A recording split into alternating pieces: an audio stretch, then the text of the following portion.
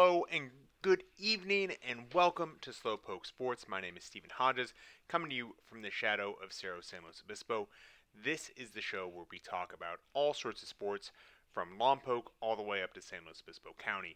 Not a lot of football going on this week, so I'm going to start out with a quick message because if you're listening to this, you're probably listening on either Thanksgiving or the night before Thanksgiving when I'm recording, maybe the day after.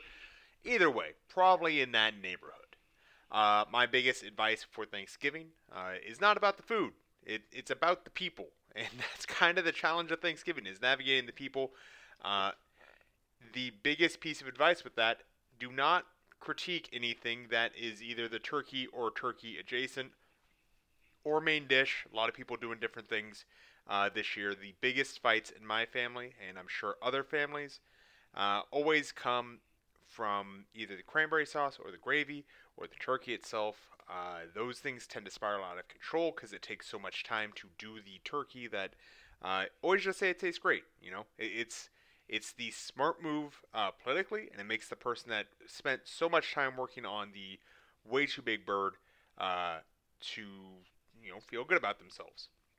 The real answer: don't do turkey, right? Like just drill down to it.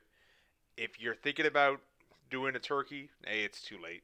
B, uh, you're spending that entire time doing like it's a full day thing. You're not going to be able to do it quickly. If you do, it'll end up dry. So do something else. It's fine. This is a free country. Just do like Mexican food. Goes real quick. People love it. Taco night. Everyone can do their own thing. Not worrying about appeasing everyone. Fantastic idea for Thanksgiving. If you forgot to thaw the turkey, you can try and find a chicken, but like that's not close. So try maybe do a stew. Stews go over amazing. Like those are much easier than cooking a turkey too. Something like chicken cacciatore, something like that. Don't just accept turkey because oh well, Ben Franklin thought it should be the national bird. That's always my thing. I think turkey itself is overblown, and I think Thanksgiving itself has too much weight put on it, and it's just because it's the one holiday where it's like you have to see these people. If you are not seeing people that you are likely to fight with, like you're not having a real Thanksgiving. I won't be having a real Thanksgiving this year. I'm staying local and only having immediate family over. I'll be going to my girlfriend's family for the day itself, and I don't care about it. I care about them, but like I'm just going to try and find a corner and hide with the dog. Like I'm not going to be compelled to converse with any of them. That's my goal. So if you're traveling, safe travels to you. Take your time with it. There's no need to rush anything. Thanksgiving is not a rushing holiday. That's something I also think gets lost in translation. Is that you need to be certain places, certain times, whatever. Show up when you want. If they get mad, that's on them. Live your life. Moving on. I did not watch a lot of football this weekend. Did watch some. In fact, I watched the final game for the Pauley Mustangs. Pauley took on NAU, the Lumberjacks, out of Flagstaff, Arizona. Sure you've heard of them. Uh, officially, you look back at Cal Poly, they played the fifth toughest schedule in FCS. All of the FCS teams, I think it's like 120-ish of them. Pauley played the fifth hardest. A lot of the teams that they played ended up in the FCS playoff, including South Dakota, Montana. Weber didn't make it. Montana State, UC Davis, Portland State just missed. Sac State won the Big Sky. I mean, outside of a few of their games, all these teams are going to bowl games, in the case of Fresno State, or playoffs, or were people that were in competition for winning the Big Sky, like Weber State. There's not a lot of shame to be had in that, but I'm not going to sit there and say, 2-9, just as we planned. Like, no, they should have gotten at least 3 wins this season. That is kind of the watermark that, talking to people not around the team in the sense of official team members, but people around the team as far as people that watched a lot of the games or were involved. 3 wins was probably where they should have been. They got a win against San Diego. Didn't get another win until Idaho State. Lost against Northern Arizona. Saw something that had never been done in Poly history, though, which is kind of where we're at with the team. Is hey, can't make the playoff, may as well make historic memories happen. And that was Xavier Oliphant returning a field goal for 6 points. Kick six. 109-yard return, longest play in football history, regardless of level, because you can't get any more than 109 yards off something. Officially only 100 yards because you don't measure the end zones in college. But his heels were right there. He was barely in bounds, ran it back the entire way. The rest of the game, not a lot to get too excited about. Touchdown for Lepi Lataimua, who is a senior. Touchdown for Chubi Danu, who's also a senior. So it's great to see the seniors go out on that high note. Game ended on a Matt Shotwell tackle, also a senior. Great poetic end to that career. Last Shotwell brother to go through the program. Hopefully there will be another generation of Shotwells and we can do it all over again. There always has to be a Shotwell at Spanos Field. Hopefully with the field changing from grass to turf, that's going to stick around, but who knows? I'm not going to pressure anyone to do anything. But generally a bummer of a season. You go back and look at the things that could have gone better, things that could have gone worse, and generally the team, I think, came down to this. They were being coached to do something that the team was not recruited to do. The defense was a whole different issue. But for the offense, they're recruited to do something else, by and large. Outside of Spencer Brash and Chris Coleman and a handful of the other transfers, Quentin Harrison didn't have a skill set to be a perimeter wide receiver in an up-tempo offense. That's just life in the big city. That he has a route tree that's great at running vertical routes, but the breaks in those routes are not super snappy. A lot of the routes that he runs best are 5-step drops. You don't do a lot of 5-step drops out of spread up-tempo offenses. Even if you're doing play action, a lot of times your play action is just that 2-step and then you get the ball out of your hands quick, for that 3-step drop. You don't want to be hanging out in the pocket, especially this year. The pass pro could have been better, and it got better. It just never got perfect where we say, okay, now you can really bomb this out. They could have gone to some more fade routes. They could have done a lot of things differently, but those things weren't there. And so for Coach Baldwin, I think his legacy begins this recruiting cycle, right? Like if you want to sit there and say, all right, spring season we're wiping off because, hey, he didn't get a full session in. This last season, you could say is his first official full season, and, it didn't work because he had a spring season to deal with. All right, well, this next one's, a standard year. He's got to get a recruiting class in. He's got to get a good spring session in. He's got to get these things installed. I'm not a big fan of the term rebuilding in college, I think that there were certain packages that could have been implemented better. You look at that speed option. Didn't see it to the end of the year. You're taking over a triple option team. Why isn't some sort of RPO or speed option set part of just day one? Hey, this isn't what we're going to do day 900, but this will get us through day 30 through 60. That is the kind of stuff that I think would have been interesting to see because it was run supremely well. Those option sets really did fantastic. The running backs going to be a huge bright spot going into next year. I think if CJ Cole was around, this would have been a great year for him because in the spring he was doing fantastic. And you compare him to guys like Lepi and Shuby, and CJ Cole had underlying numbers that I was like, this dude's going to break out. Unfortunately, he medically retired. But the next generation of running backs at Poly with Jacoby Harper, Zion Hall, Sam Stewart, you've got three very dynamic running backs. You probably have your first down back with Jacoby Harper. You got your third down and fourth down back with Sam Stewart, who's going to be a big bowling ball. And you got Zion Hall, who's going to be that lightning bolt, going to be your long distance, passing down kind of running back. Those three mixing it up, you've got a really good dynamic running set. Get some linemen that can run block. I liked how Moab Wadden was blocking through the end of that last game. Maybe that's a sign for the future that things are going to get better on that front.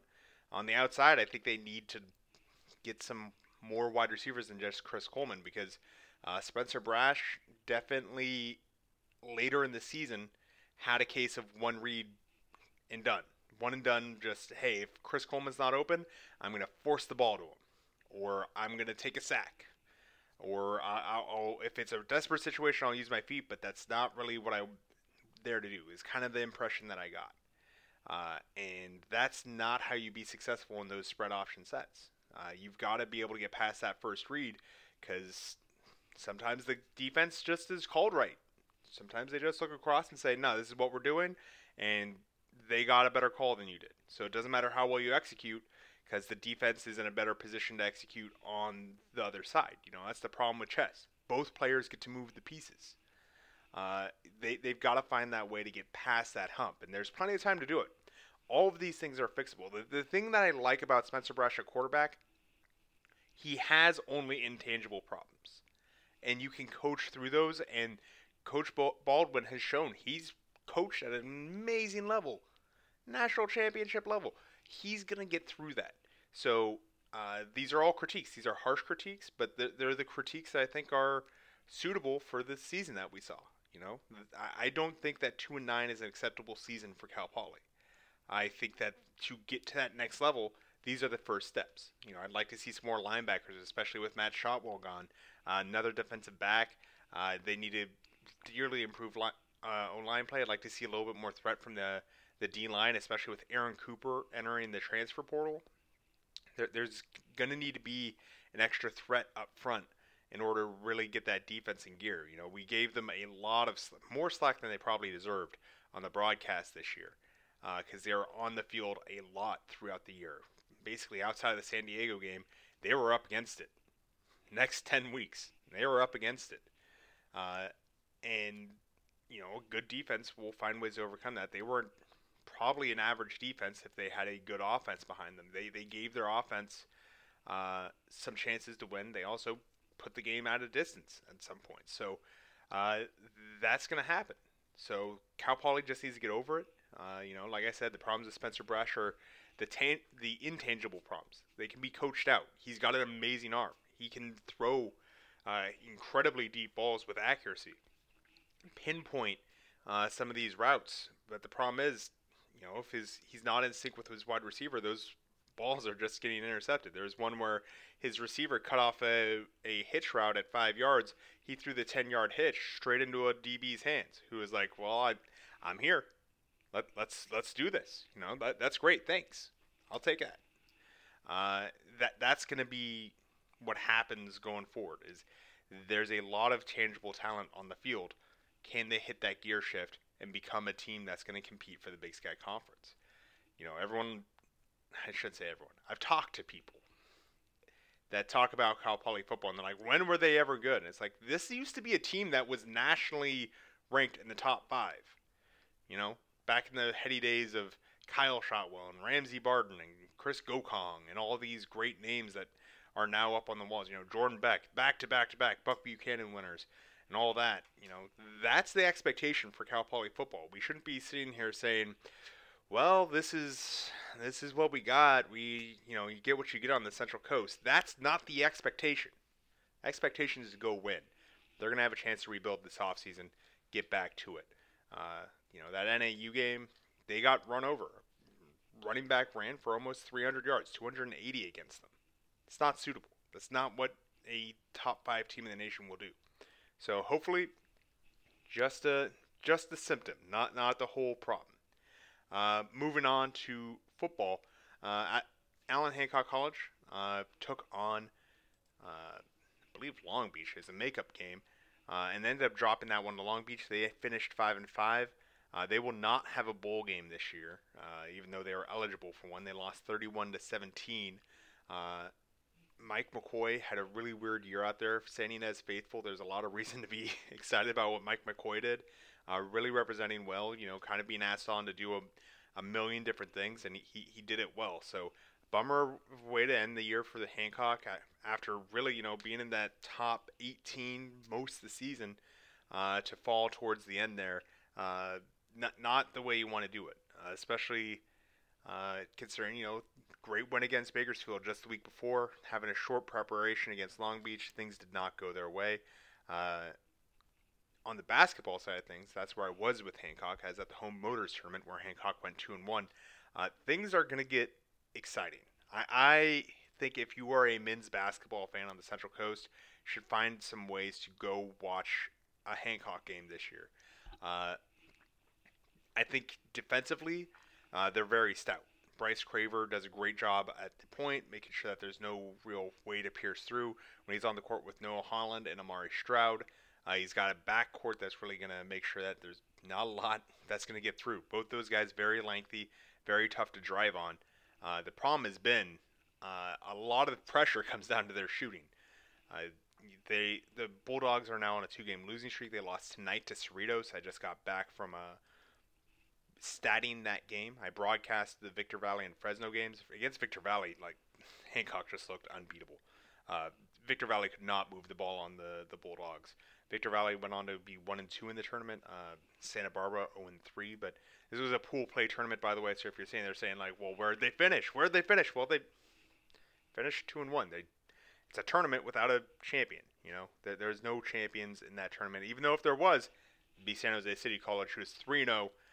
Devin Tyson I's brother, coming to the coast and putting on another great showing. It's always great to see Devin and that team has taken some major steps. Devin is a fantastic coach. You look at the difference between the game with Victor Valley and the game with Fresno. Hancock shot 22 of 64 against Fresno. Against Victor Valley, well, let's take a look. Hancock shot 35 of 57, so 59% against Victor Valley. Against Fresno, 34%. That's a wild disparity for 2 games played in the same weekend. Fresno was not tougher defensively than Victor Valley in a lot of ways. A lot of times they ended up with wide open threes, and they still shot only 37% from 3-point range.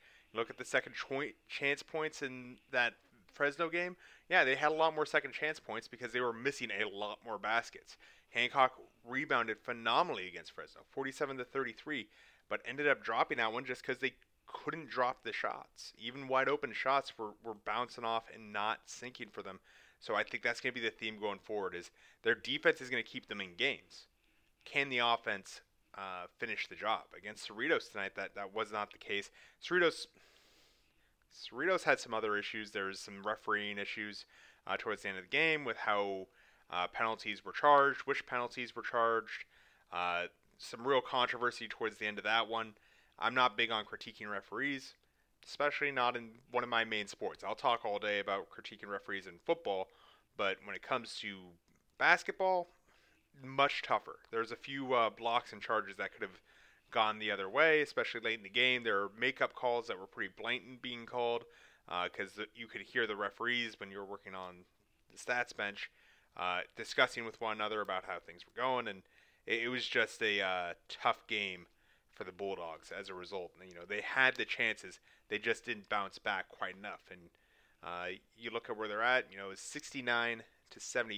It wasn't even, you know, it was closer than that. Really, it felt more like 69-72.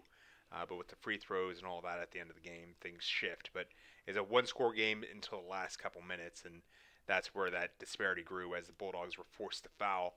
And when you're not able to foul with some of your best players, Noah Holland ended up with 4 fouls because one was charged on him that probably should have gone to, I think it was either Sean Kelly or Sean Kelly or Vondre Chase. Both of them had 4 fouls, so they would have been DQ'd if that was the case, and that's kind of rewriting history. So that's a tough spot.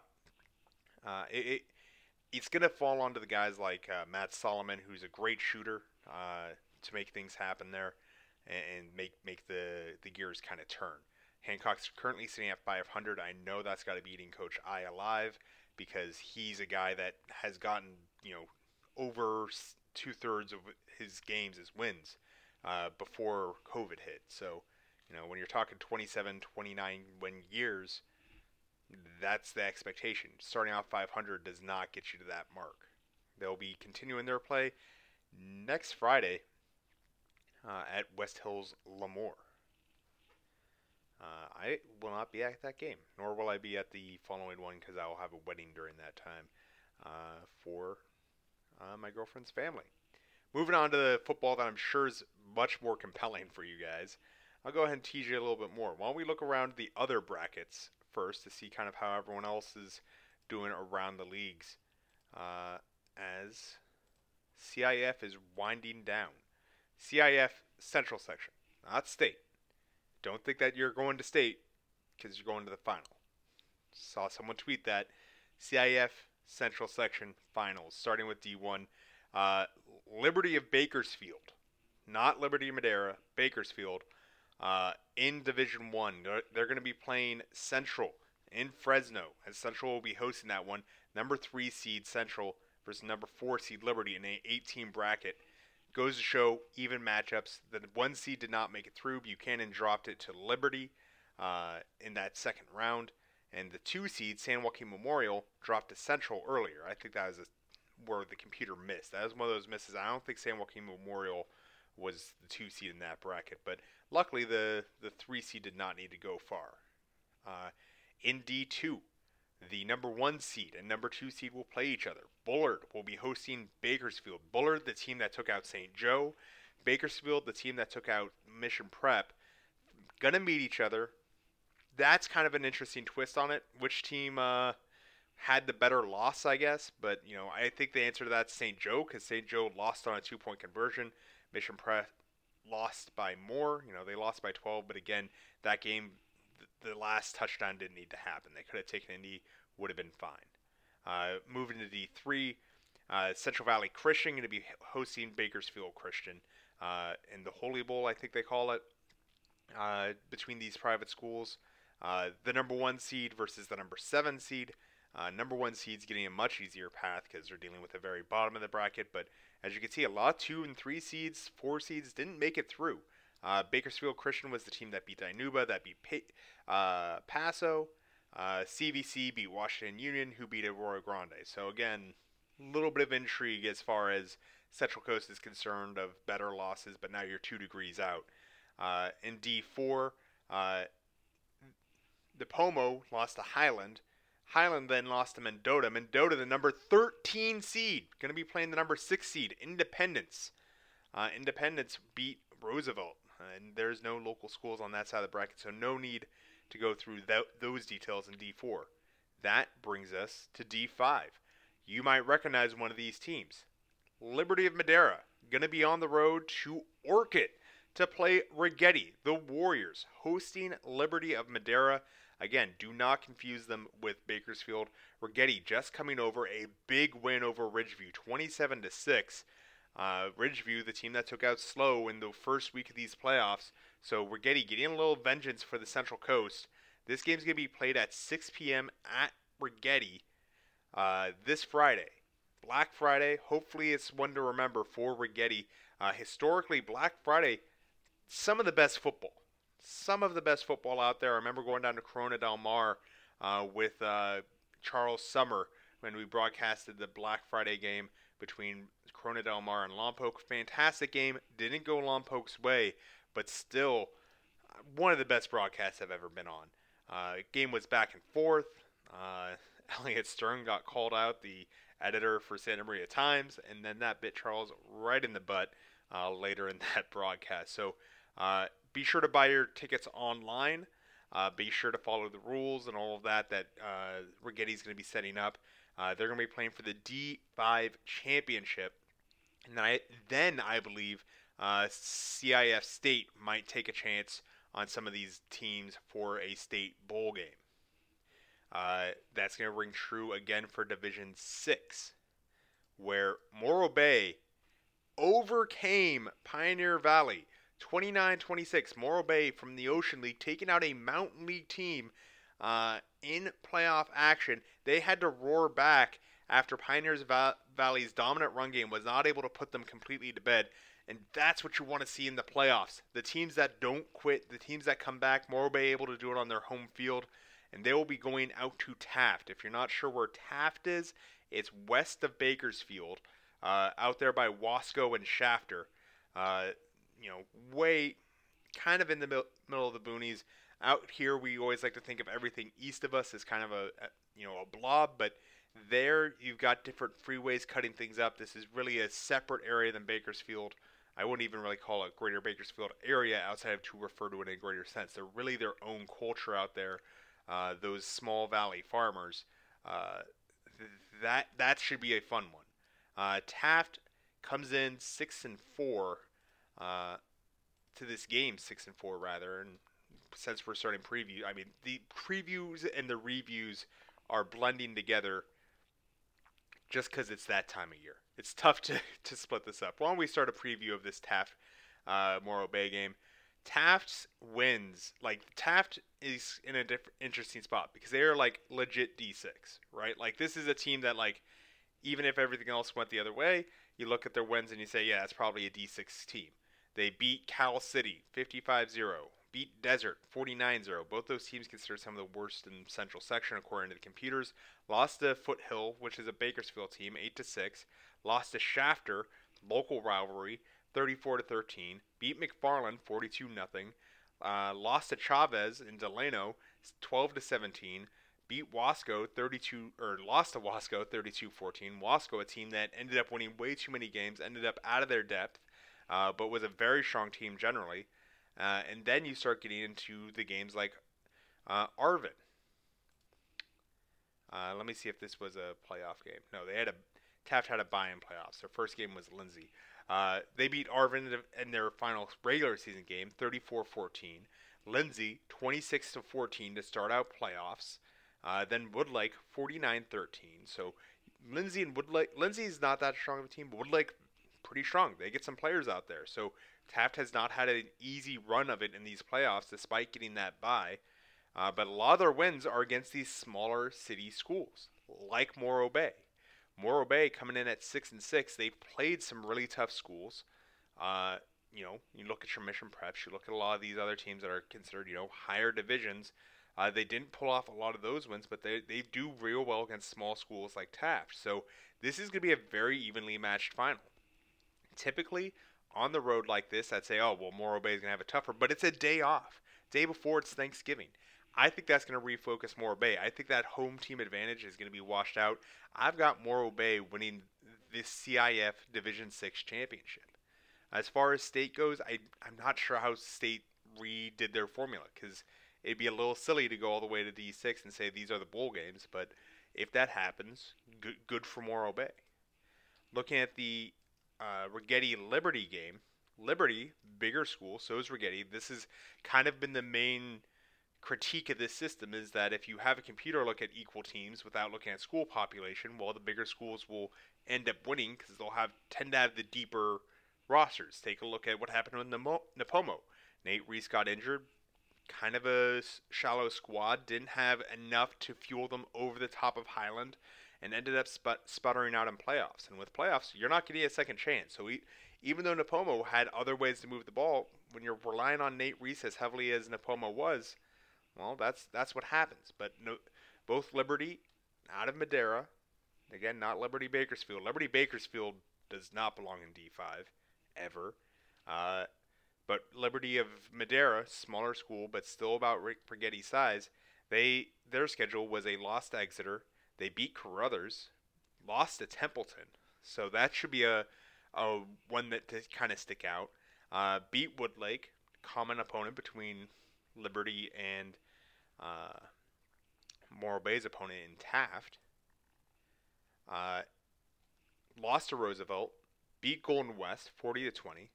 Lost to Emmanuel from Reedley 14-13. Lost to Kerman, beat Chowchilla 40-0.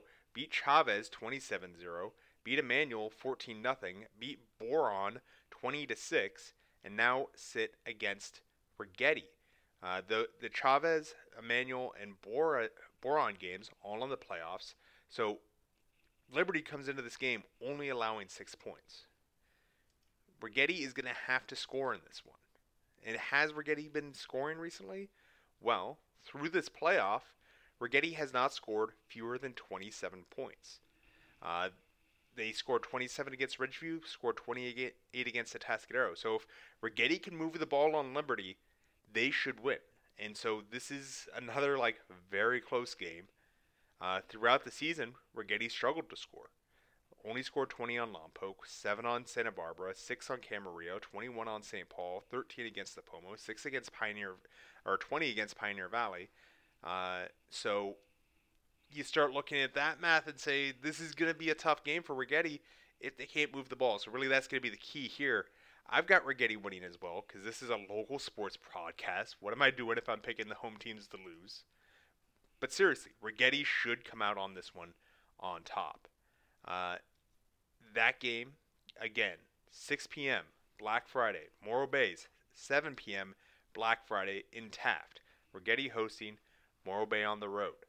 That's the end of football this year. We'll have one more football episode here this next week. This has been Slowpoke Sports. Thank you so much for listening.